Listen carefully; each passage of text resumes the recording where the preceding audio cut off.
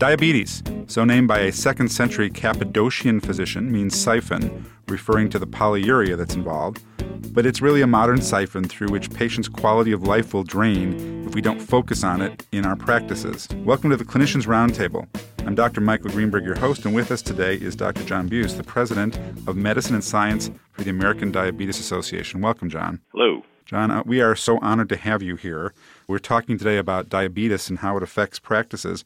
Pediatricians, for instance, they're more aware today of diabetes and what's being done to encourage pediatricians to look further. I think it's just that we've recognized this epidemic of obesity and diabetes and it's occurring in children, and pediatricians have noticed this as well.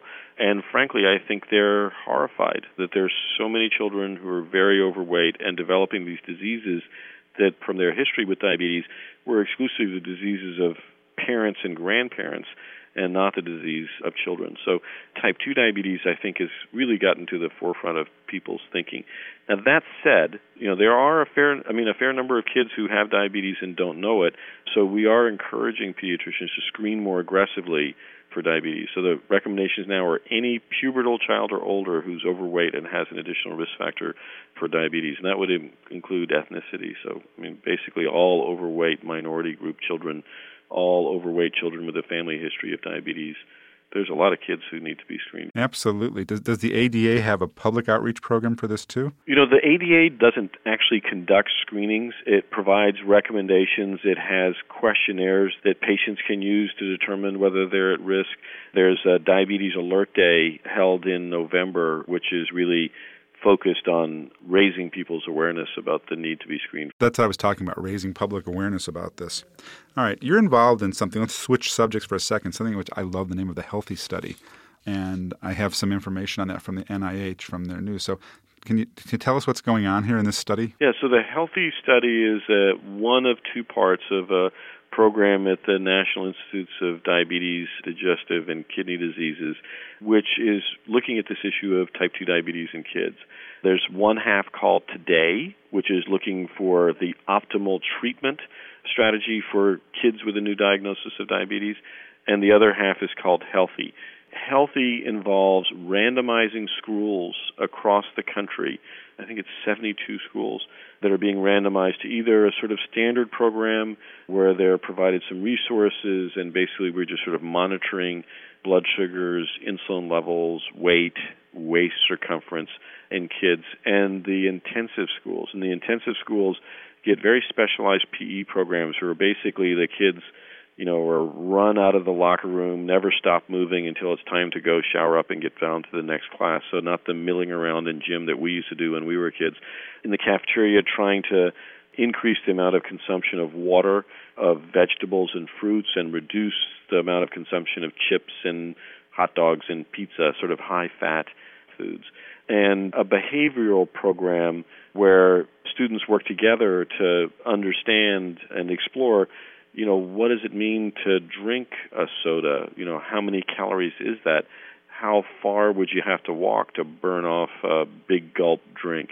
And also the messages that go home to try and get some support at home for more healthful living. Now, I was just going to ask if the parents are involved in that too. The parents are involved, but to be honest, it turns out that's the great thing about school as a vehicle to improve the health of children is that children spend 6 hours a day there, 8 hours a day there for, approximately 8 months out of the year. The schools are working desperately to get parents more involved in the life of the school, for academic reasons and social reasons, and they're really struggling with it. We're trying, but I think, that's probably the weak link of this program.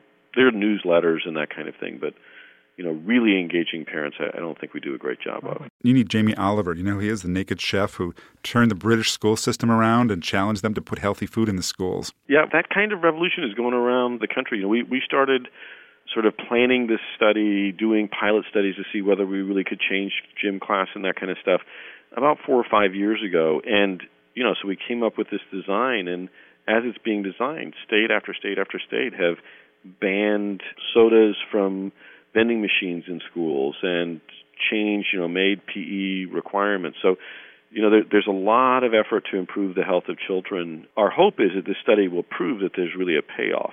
everybody thinks that taking sodas out of schools are a good thing. I mean, it seems pretty obvious, but we don't have proof yet on a lot of these issues. In your opinion, John, where are we going with diabetes research? There's a lot of exciting areas. We have this, literally explosion at a basic science level in the tools and understanding that we have. We've cracked the genetic code. We've got the phone book.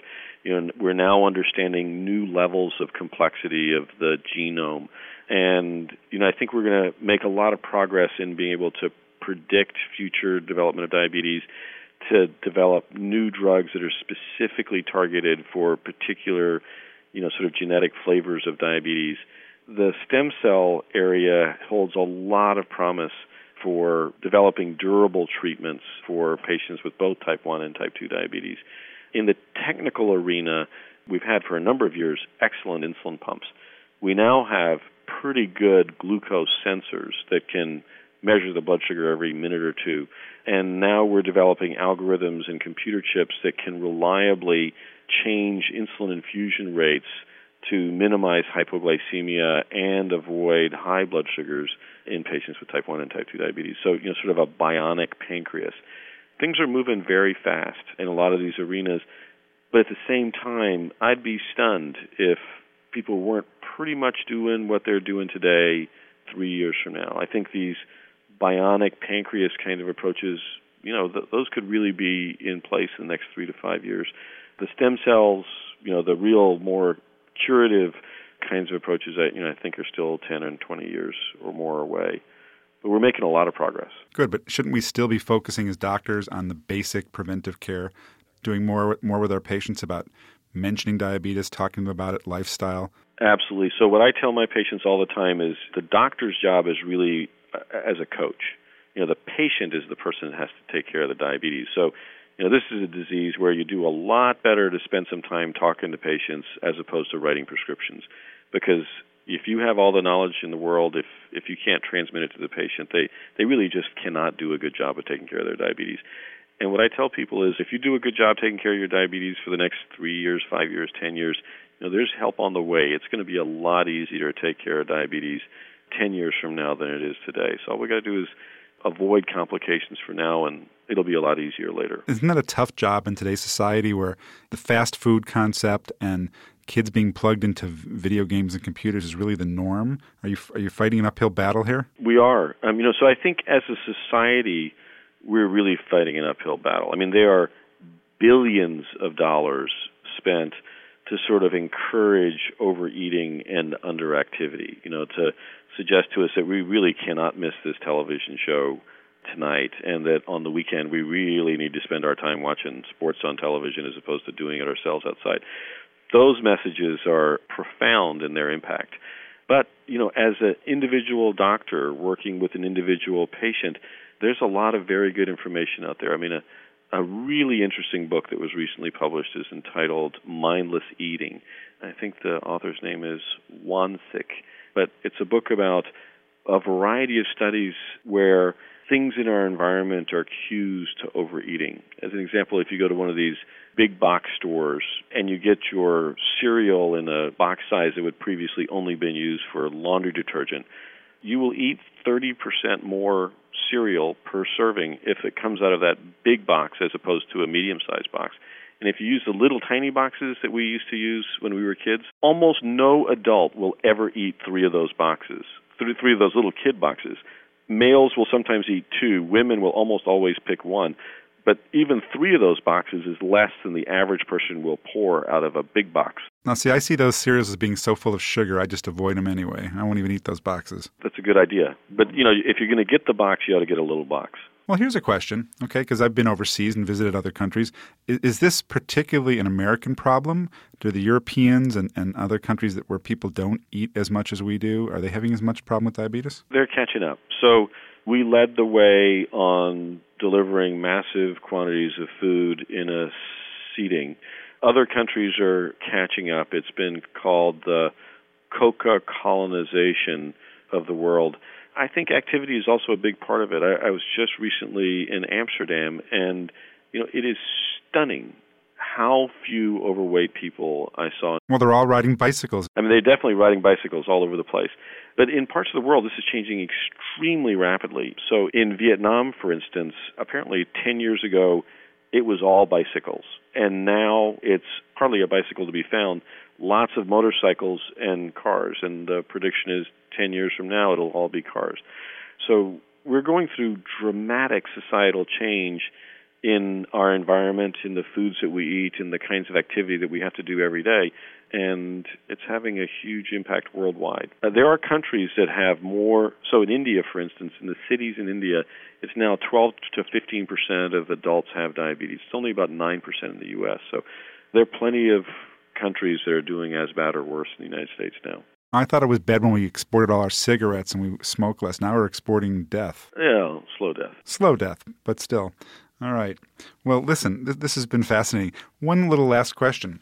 The ADA, as I'm sitting here listening to you, realizing all the things that I had forgot, do they have any plans, or should they have, for awareness programs for physicians? I mean, I think a little book that would be great, like, hey, doctors, take a look at this stuff and remember. Yeah, so one thing that we're working on now, the ADA has a lot of materials that have really been developed for diabetes specialists, diabetes educators. We partner with the American Academy of Family Practice and the American College of Physicians, the groups that really primarily target the primary care audience. But we're talking now about developing special programs to go to specialty societies, because a lot of patients with diabetes are seeing a lot of practitioners for all kinds of different things. Pharmacies are other places where we're trying to increase the diabetes awareness and the quality of diabetes information that's provided. So the ADA is doing a lot of things. It's a pretty big organization that raises a fair amount of money every year, but it's just amazing. The problem is so big that we just can't deal with it all. So we're looking for partnership. If there are people listening that want to work with the ADA to develop a program here or there, do let us know. John, thanks for being our guest today and bringing us really, I was going to say a bit closer, but very much closer to the American Diabetes Association and the really good work that you're doing there. I'm Dr. Michael Greenberg, and you have been listening to the Clinicians Roundtable on ReachMD, the channel for medical professionals. ReachMD XM is here for you, the health professionals who care for your patients. Tell us what you want and what you need. Send your email to xm@reachmd.com. We value your questions, and we thank you for listening.